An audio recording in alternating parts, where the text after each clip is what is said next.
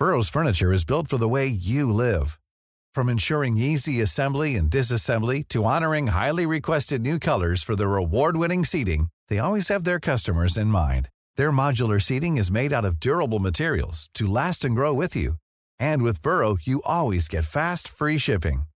Get up to 60% off during Burrow's Memorial Day sale at burrow.com/ACAST. That's burrow.com/ACAST. burrow.com/ACAST.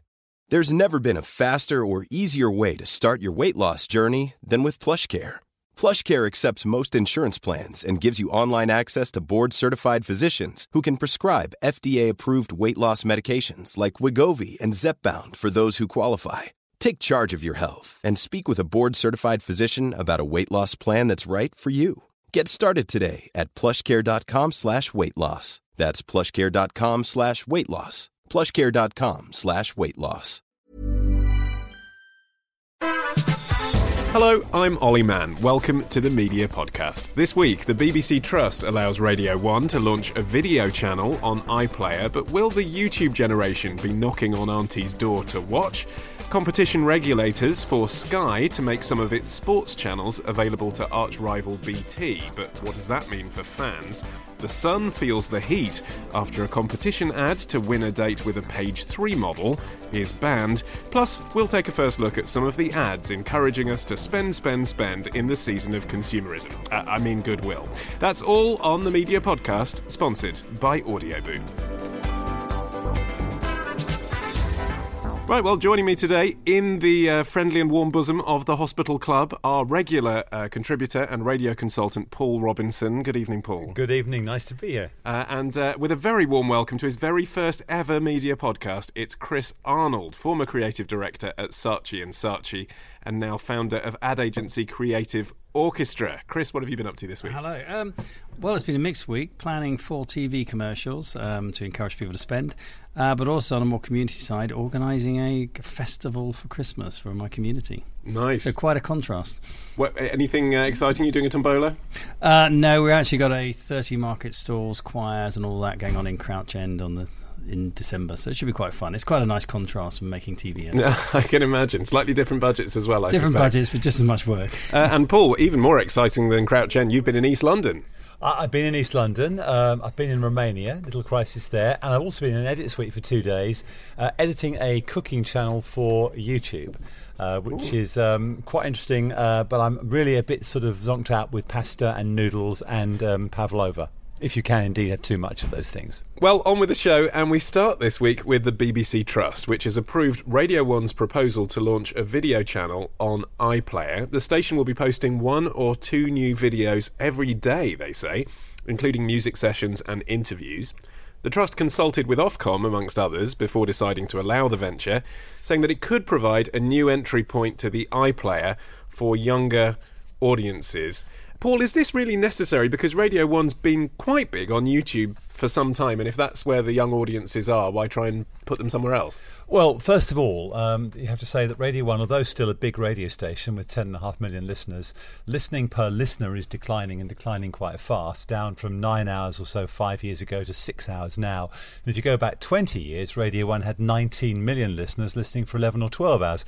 So in the last 20 years, they've lost 70% of their total listening. So that's very significant. Well, except there's nothing for kids to do 20 years ago, and now there's rather a lot. The market has changed, but the point is, Radio 1 is clearly not as big a radio station as it was. However, their YouTube channel is moderately successful, 1.6 million regular users, but they're still quite small compared to Radio 1 at 10.5 or 11. The issue here, I think, is do you want, as a BBC publicly funded organisation, to send your listeners off to a non-BBC branded platform? That's the issue. And I think by attempting to do something on the iPlayer, they're trying to keep this within the BBC family. After all, remember, Radio 1 is very important in terms of engaging with young licence fee payers who watch less television than older licence fee payers. So they need Radio 1 to continue to be well patronised because they want the licence fee supported as their funding mechanic. I think what's interesting is that the Trust decided not to go for a public value test because the project is quite small, and that's really the point. Radio 1 still has 65 million listener hours a week of total listening. They're setting a target of 300,000 hours for this new iPlayer service, which is less than 0.5% of Radio 1's audience. So even if they do in fact get new people coming to them via the iPlayer, it's so small it's almost not going to be picked up by Radio. And also, actually, Chris, even if young people do engage with this content, and of course they will if their favourite pop star's doing a live session and it's all over the internet, they'll be getting it, I imagine, through links on social media. They sort of don't care where they're getting directed to, do they? No, I mean, there's not a lot of loyalty now to channels. That's the problem. I mean, nowadays you can get things from so many areas. Why stay loyal? I mean, you're right. I mean, many years ago you had Radio 1, Radio 2, Radio 3 and 4, and that was it. So you were loyal to it. But now there's just no loyalty among consumers. They will get wherever they can get it the easiest, depending on what kind of mechanism they're using, whether it's their iPhone or iPad. I think it's probably a case of maybe BBC wanting to be seen to be doing it. So it might be as much as that, just to sort of look good. But it could also come out that if they're doing the consumer research may have just told them actually people did want it. So it's hard to know actually without seeing the background to it. Well, the BBC Trust have also set the management, the objective of actually increasing the penetration of Radio 1 amongst young listeners. Yeah. And in fact, what's happened is it's gone the other way. It's gone down. So the Trust have to be seen to be doing something. Yeah. You're totally right about brand loyalty. I think the content issue is really interesting. They're talking about putting up, 1 or 2 new things a day. But actually it's going to be Radio 1 sessions, live lounge, it's going to be, documentaries, stuff like that. Is that really compelling enough to drive someone to a new platform? I don't think it is. I think you've got to have really, really powerful content. A few weeks ago they got into trouble with Newsbeat over the whole cannabis thing, where they're identifying where you can actually legally go and buy cannabis. That was extremely popular. Now the challenge is clearly if they put that onto the iPlayer, that might well get new traffic, but that's going to be very difficult for them to do as a public service broadcaster. So they are slightly caught between doing something young people really want and remembering they're funded by the licence fee. Yeah, I think they really need to actually think about what they're going to put on it. Otherwise, it will just be a sort of bolt on and it will fade very quickly. 6 months down the line, they'll just scrap it. So they've got to rethink it. It's very, very important. They've got to make it amazing. I mean, that's a simple thing. They can't just sort of, we'll have some stuff and we'll stick it on it. And that's a mistake a lot of brands made and other people made. Just sort of, it's about content. No, it's about brilliant content. It's about unique content. It's about content that the audience really want. You only have to look at, say, newspapers like, for example, the Metro, where they're really upped all their stuff on guilty pleasures and actually doing stuff about celebrities, and that's really winning over new audiences. And I don't know if this is a concern that maybe I just have as a presenter, albeit not one that's going to be knocking on Radio 1's door anytime soon, but it seems to me if they're looking for new talent now as well, they're going to be looking for people who can play online in video when Radio 1 is supposed to be the biggest radio station for young people. I mean, is there a danger they'll just end up with more of these Nick Grimshaw, Fern Cotton characters coming over from telly who don't necessarily particularly have an interest in being on the radio first and foremost? Well, certainly the current controller has actually stated publicly he's actually looking for that. If you want to knock on the door as a Radio 1 DJ, you've got to demonstrate you've got a lot of followers on Twitter. You've got to demonstrate you've got a YouTube following. That's exactly what he's looking for. And I think that's part of the problem with Radio 1. Radio 1 is not that compelling a radio station. It's not as good as it could be, because actually if you listen to it, a lot of it is crap. It's okay, but not stunning. And I think you're totally right, Chris. People now expect compelling content. There's so many places to go. If you're putting out mediocre stuff, why go there? There's so many other places where there's better stuff. But you can just see, I mean, just my way I view TV, for example, I don't just watch a TV channel now. I mean, I'm actually getting more stuff streamed through things like Amazon, for example. And so I'm changing my behaviour, and I've been a very traditional loyal to stations, but now I get my sort of content from almost anywhere. So there is no need for me to be loyal. There's no need for me to just be reliant on one. And I think the idea of radio and Radio 1, I mean, again, we look at our competitions, it's not coming in the form of being called radio anymore. So maybe, in many ways, they do need to change the model and bring it up to date. OK, well, sticking with the wireless for now, former Guardian Media Group radio chief John Myers has ruffled some feathers this week, suggesting that the current way that ads are sold on commercial radio isn't sustainable. He did this in a blog post which he entitled The Elephant in the Room. He says that on some stations, programme controllers are struggling to find time for original content after first having to make room for up to 18 minutes of ads every hour. That is kind of the elephant in the room, isn't it, Paul? People don't openly question when they're in the industry the model by which we all make money. But John's saying stations should increase the prices of the ad spots, decrease the number of ads needed. Is that the right recipe? Well, first of all, I think this blog is sort of something and nothing in a sense. There's nothing new in here at all. Radio, in terms of cost per thousand, the currency by which we measure the price of advertising, is the cheapest medium by a long way, and in real terms hasn't gone up in price for a long time. If you believe that increasing the supply of advertising is going to cause you to get a price increase, you're wrong, because actually quite the opposite will happen. The big problem for commercial radio is not about the amount of advertising on it, it's the fact that commercial radio has lost its way in terms of engaging with audiences. Commercial radio used to have more than 50% share of listening. It's now actually declining in audience, and the BBC is taking that share. And that's in the context of radio listening overall being extremely strong. There is no evidence that overall radio listening is declining. In fact, it's been record highs in the last couple of years, but commercial radio's share of it's gone down. So commercial radio's got to learn to reconnect with its audience and make really compelling content. If it did that, advertisers would want to be advertising on commercial radio. That's the real challenge. And part of that content, of course, Chris, nowadays involves branded content, doesn't it? Is that a smarter way to reach audiences with an ad message? Yeah, I'm a great believer, actually, in sort of revisiting the model and actually designing something new and fresh and more in tune with the times. I think the problem is that, I share people's concern that they listen to radio stations and just ad after ad after ad, it becomes irritating to the point where you just want to turn off. If anything, it is actually driving people away from commercial radio. And I think they do need to relook at the model. They do need to look at different ways of how brands can engage consumers through the content. And if the programmes, is great content, then why not integrate that with the brands as well? It'd be a much better way to go. But 18 minutes of ads, who really can stand that? Can you think of someone who's really doing it well at the moment, though? It's easy to say, it needs to be better, but who actually integrates commercial messages in a way that is entertaining? No one really likes listening to ads, do they?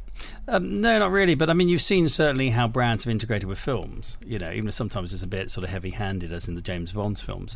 But, progressively, this idea of integrating a brand into a storyline it's almost going back actually about 50 years to when we created the whole idea of the soap opera, which was actually created by soap companies to actually put their brands into stories and create content. The whole idea of creating content is not new. And on commercial radio, we have had a bit of that though, Paul, haven't we? We've had the Pepsi chart show, and now it's the big UK top 40, Vodafone, whatever it is. They do try and chuck brands in there, so why isn't there more of it? Why don't the agencies want it? Well, look, I think Chris is absolutely right. Agencies don't want it, presumably, because they don't see it as value or don't see it as an environment in which they want to be placed.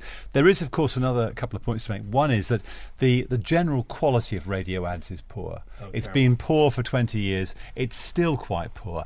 I think there's an issue about improving the creativity. There's also an issue about thinking about the model. The thing about spot advertising, of course, is it's quite a good one in the sense that with radio, you don't tend to flick around in the way you do with digital media. But the world is changing, and I think, as Chris says, integrating the message with the editorial, regulation allowing, and there are regulatory issues there, and there are people who would actually say, merging the commercial message with editorial is the wrong thing to do. But I think consumers actually are quite sophisticated, and I think they know when they're being advertised to, and they know when it's editorial. So I think it's patronising to suggest otherwise. But yes, there's definitely a need to look at it. But the big problem is commercial radio's got to up its game. It's filled with rather mediocre people, I have to say.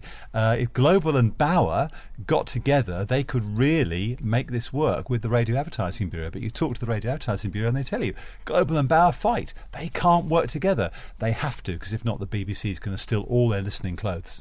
I think there's something else that's quite key as well. The money is channeled through the media companies, and the media company attitudes can be very outdated, and they tend to work in numeric ways. That means that you've really got to make radio fantastically interesting to go beyond that, to get the clients to demand it, actually to say to the media companies, why isn't radio on there? At the moment, it's just part of a media schedule, and media companies can be very lazy about that. They just see radio, put some TV, put some outdoors, which is still the most powerful of the medium, and then we'll put some radio on it, and then we'll start chucking some digital, all the rest. So they tend to work in a formula way.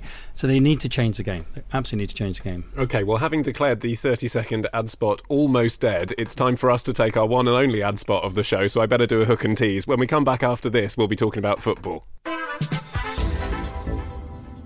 This episode of the Media Podcast is brought to you by Squarespace. Squarespace is the all-in-one platform that makes it fast and easy to create your own professional website, portfolio, and online store. Plus, Media Podcast listeners can get a free trial and 10% off by entering the code MEDIAPOD at the checkout. And as you know, Squarespace is simple to use.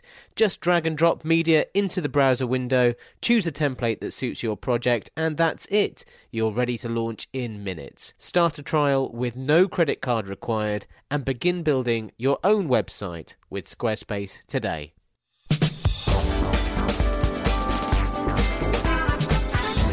Right, good news for football fans. Yes, you can take a break from your racist chanting and raise a cheer because the Competition Appeal Tribunal has ruled that Sky B must make Sky Sports 1 and Sky Sports 2 available to customers of arch-rival BT Sport. And this, by the way, isn't the same as BT Vision. This is people watching via a UView box, which can all get very confusing if you're not actually one of their customers. But nonetheless, Paul, this took 4 years of legal wrangling by Ofcom to achieve. It's been seen as a major victory for the regulator and a victory for BT as well, of course. Do you think it actually makes a huge amount of difference to consumers, though? Well, first of all, does it make a huge difference to Sky? And I think the answer to that is no. Sky have the majority of the packages. They have 5 out of the 7. BT have 2. They have all the top games. That continues to be the case, and Sky will continue to compete for as many packages as they possibly can. I suspect they will continue to be very successful at securing top games. It's a victory for the regulator. I mean, Ofcom has been struggling to extend what's called the must-carry regulations, and they've now extended it to UView, the OTT platform. It's a relatively small number of customers. Is anybody from Sky going to churn out of Sky Sports to go and get a UView box? Highly unlikely. For consumers who've got a UView box, they're going to get Sky Sports 1 and Sky Sports 2. It's by no means the entire Sky Sports offering, so it's just part of the Sky Sports portfolio. And it's not in HD either. And it's not in HD. So, look, I think it's a victory for Ofcom. They get a tick in the box. BT appear to have made a gain, and Sky are pretty ambivalent about it. So I think for It's that time of the year. Your vacation is coming up. You can already hear the beach waves, feel the warm breeze, relax, and think about work. You really, really want it all to work out while you're away. Monday.com gives you and the team that peace of mind. When all work is on one platform and everyone's in sync, things just flow. Wherever you are, tap the banner to go to Monday.com. There's never been a faster or easier way to start your weight loss journey than with PlushCare. PlushCare accepts most insurance plans and gives you online access to board-certified physicians who can prescribe FDA-approved weight loss medications like Wegovy and Zepbound for those who qualify. Take charge of your health and speak with a board-certified physician about a weight loss plan that's right for you. Get started today at plushcare.com/weight loss. That's plushcare.com/weight loss. plushcare.com/weight loss. Hey, it's Ryan Reynolds, and I'm here with Keith, co-star of my upcoming film, If, only in theaters May 17th. Do you want to tell people the big news? All right, I'll do it. Sign up now and you'll get unlimited for $15 a month and 6 months of Paramount Plus Essential Plan on us. MintMobile.com/switch. Upfront payment of $45 equivalent to $15 per month. Unlimited over 40 gigabytes per month. Face lower speeds. Videos at 480p. Active Mint customers by 531.24 get 6 months of Paramount Plus Essential Plan. Auto renews after 6 months. Offer ends May 31st, 2024. Separate Paramount Plus registration required. Terms and conditions apply if rated PG. most customers, if they want sport, they've either got Sky or they've got BT Sport, and that will continue to be the case. So I think in a way it's a lot of hot air. A few people gain, but really for consumers it's pretty much flat. Well, you say it's no big deal for Sky, but they have spent 4 years contesting this. Otherwise, they would have just agreed, right? Look, Sky have got an amazingly good lobbying organisation. I mean, Sky have been successful throughout their history at lobbying for the things they want for their business. And of course, it's a little chink in Sky's armour here, a little chink. They'd rather it wasn't there. They'd rather it was completely exclusive. But of course, they spent years lobbying to stop Virgin Media from taking the channels many years ago, and that eventually was chipped away. Has it affected Sky Sports? No. I mean, Sky continues to add new subscribers, new revenue-generating units. It's the biggest pay TV platform in the UK by far. Its revenue now exceeds that of the BBC. Sky continues to do great guns. And Chris, you're not a football fan, but why do you think football is so important to the likes of Sky and Virgin and BT? Is it something to do with the fact it's a live event and that's a way of going back to what you do in selling ads? Back to content again. It's what people want. Interesting enough, I used to work on Sky Marketing, and the two things we used to sell Sky was sports and The Simpsons. And it was, in fact, the biggest problem we had with Sky is that wives would stop husbands getting it because they didn't want to end up as football widows on Saturday. So, the reality is it's back to content. It's what people want. I think my girlfriend has actually become a Simpsons widow. Staying with Sky B, the broadcaster has announced Sky Arts Amplify, a fund of £3 million to be spent over the next 3 years on TV co-productions between independent producers and arts institutions. Chris, it seems like the BBC and Sky are kind of competing to work alongside the big cultural institutions of the country. Do the viewers care? Firstly, I think it's really important, actually. I mean, I'm a great supporter of things like the creative economy and the arts, and I do think it's fantastic they're doing this, although I think they're a little bit focused entirely on a narrow area of the arts rather than broadening it. And actually, I don't think they're being that contemporary and embracing the many areas of creativity they could be. So I kind of feel a little bit like there's a bit of a PR spin on this. It looks good, it looks cultural, and I think it's maybe Sky upping its game against BBC to look a bit more quality. But there is always that element of box ticking, especially with arts programming, isn't there, Paul? Because you get this sense that, for every repeat of the South Bank show they show, or for every tie-up they do with the Royal Opera House, actually it's the glossy drama with Stephen Fry that they're going to put all over the billboards. Well, this is about, as Chris was saying, protecting their business. I mean, investing in arts is actually very good for Sky. It's a very small amount of money in context of Sky's total revenue. They've got several billion in income. This is £3 million, so it's a very small amount of money. But Sky Arts is a commercially sound proposition. ABC One's upscale subscribers like Sky Arts. It makes them feel good about having Sky, and they can talk about Sky, at the events they go to and feel good about it. So this is a commercial proposition. This is about maintaining their upscale customer base. And of course, they're supporting projects, fantastic, but they're going to choose things which are commercially valuable to them, and that's why they've made these decisions. And Chris, will you be watching Christmas Windows Live? Pixie Lott singing live in a shop window at Westfield? I think I'll be fascinated by it. I think I might just actually watch it. I do like that kind of trash TV. Right, let's turn next to page 3. At the moment, it is the subject of a long-running campaign to ban topless models. The Advertising Standards Agency has banned an ad which offered as a prize a date with a page 3 model after more than 1,000 people complained that it objectified women and also encouraged gambling. The ASA ruled that in the context of the ad, to offer a date with a woman as a reward was demeaning to women and objectified those offered as prizes.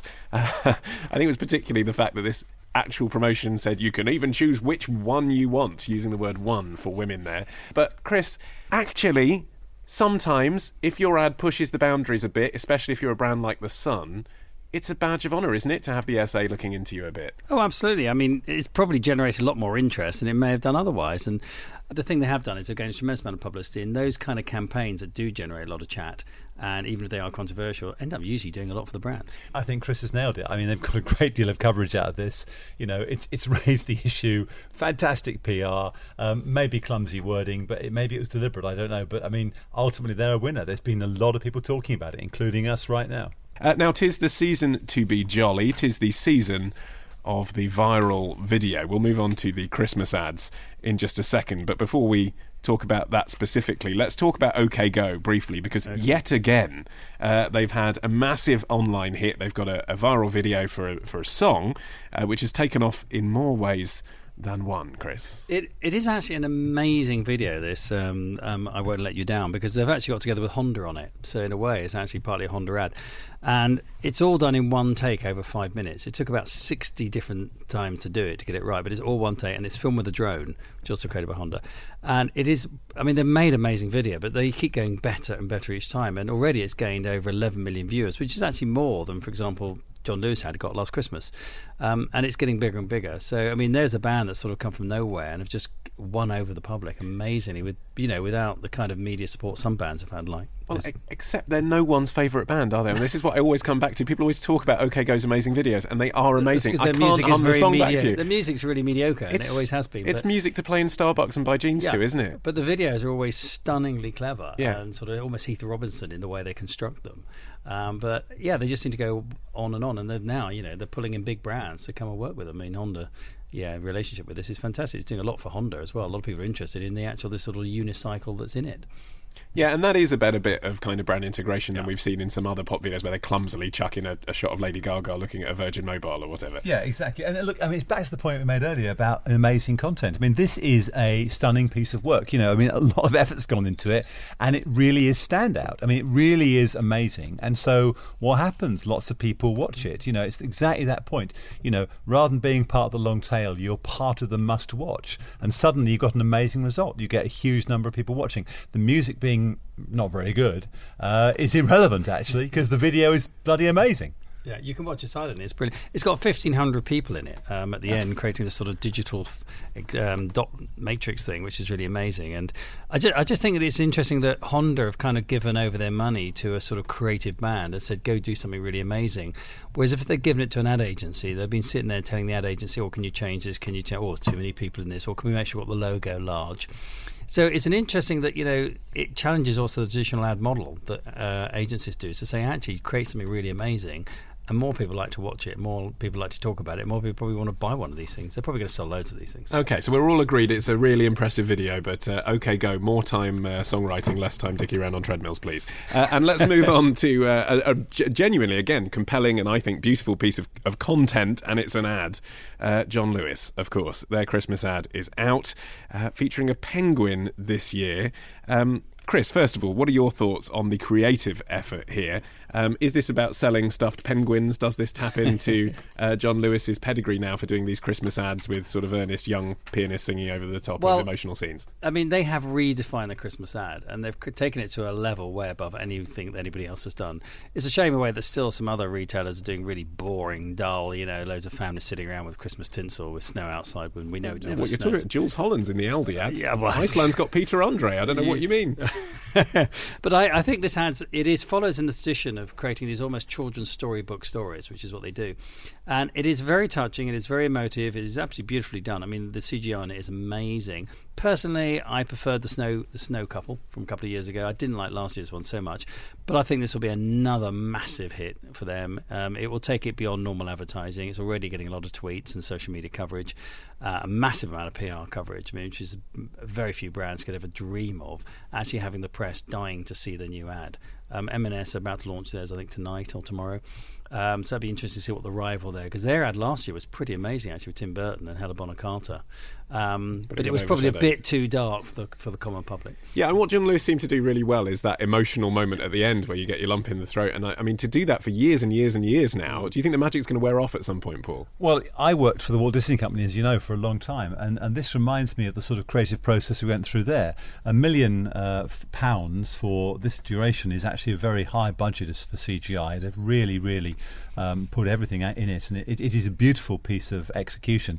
But it's that sort of combination of music and animation and adorable characters that actually Disney does really well, and these guys are doing amazingly. You see so many adverts where there's something happening on the screen and there's some music running underneath and there's no connection between the music and the pictures. If you can sync those two things up and you can really use that music to make an emotional connection, and that's what music is so good at, plus you've got something gorgeous on the screen, suddenly it's a very powerful means of communicating, and that's the best sort of communication. Now, that would be traditionally what would happen in a Disney feature. They're doing the same sort of quality for John Lewis, and then the brand John Lewis is linked to it, so you feel good about it and you engage with it. And they had a 6.9% increase in sales last year, which they attribute to the ad last year. Well, they made a fortune back on the ads. I mean, they're getting a massive ROI on their ads. Massive so they're ROI proving that really powerful ads. And someone said, actually, it's not really an ad, it's a film.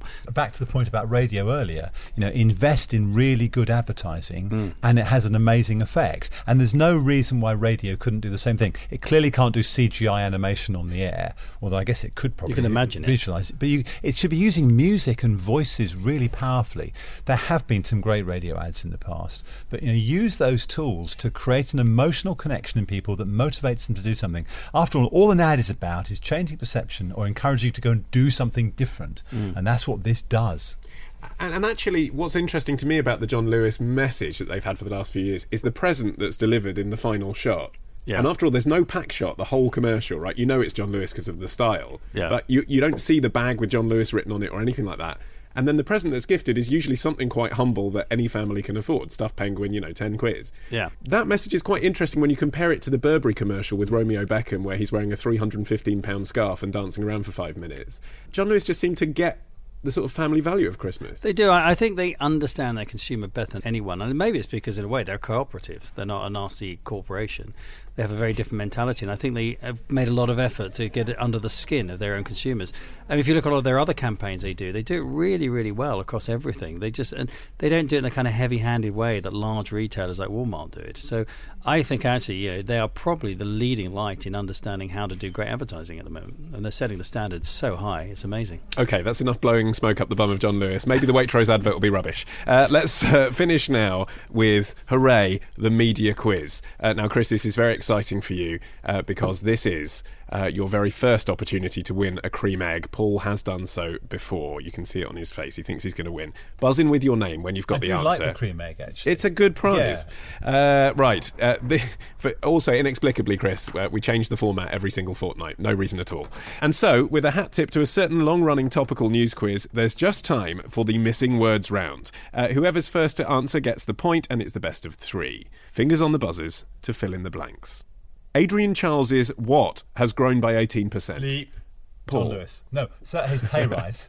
He has, yes, his profit. His profit has grown by 18%. I'm amazed by how much he earns. It's extraordinary, isn't it? 4.6 million, and I thought he'd disappeared from the scene, really. For hosting a couple of football matches, basically, and a chat show no one watches. Incredible. A £700,000 rise. I mean, he's done really well. That is according to an investigation by the Daily Mail, yes. Adrian Charles's salary has gone up more than £4.6 million. That's up from £3.9 million for the same period last year.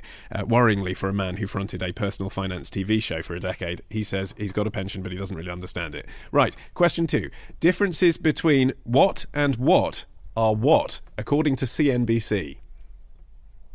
I can fill in a blank for you. Absolutely no idea. Okay, how about if it was differences between Britain and what are what, according to CNBC? This is currency. This is about CNBC not realising that in Ireland they don't use the pound. And I think what this comes down to is that Americans don't understand that actually the United Kingdom is 4 countries. It's still Scotland, of course, England, Wales and Northern Ireland, and then there's the Republic of Ireland. Of course, the Republic of Ireland uses the euro and the UK uses the pound. But there you go, that's the Americans for you. Yes. Again, well, Paul's won the quiz already then. Chris, you're just playing for fun now. This is the differences between the UK and Ireland being considered confusing. According to CNBC, business presenter Joe Kernan struggled to get his head around the differences between the UK, Ireland and Scotland in a live interview with the head of Ireland's Foreign Development Agency, who very patiently had to tell the business journalist that Ireland uses something called the euro and that it isn't part of the UK. Right, final question then. I'd say it's all to play for, but it isn't.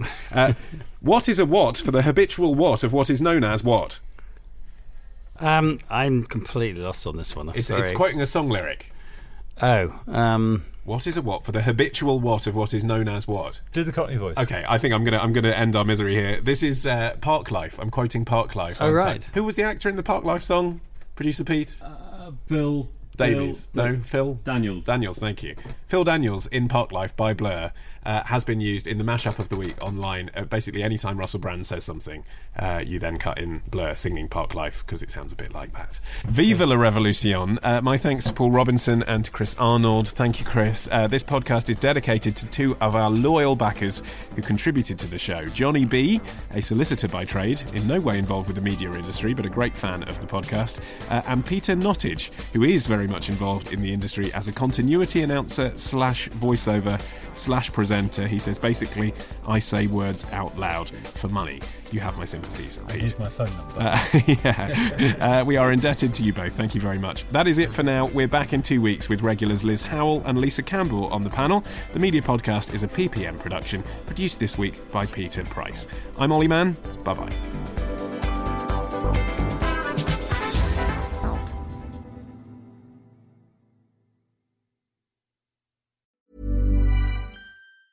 Even on a budget, quality is non-negotiable. That's why Quince is the place to score high-end essentials at 50 to 80% less than similar brands. Get your hands on buttery soft cashmere sweaters from just $60, Italian leather jackets, and so much more. And the best part about Quince, they exclusively partner with factories committed to safe, ethical, and responsible manufacturing. Elevate your style without the elevated price tag with Quince. Go to quince.com/upgrade for free shipping and 365-day returns. Hey, it's Paige DeSorbo from Giggly Squad. High quality fashion without the price tag. Say hello to Quince.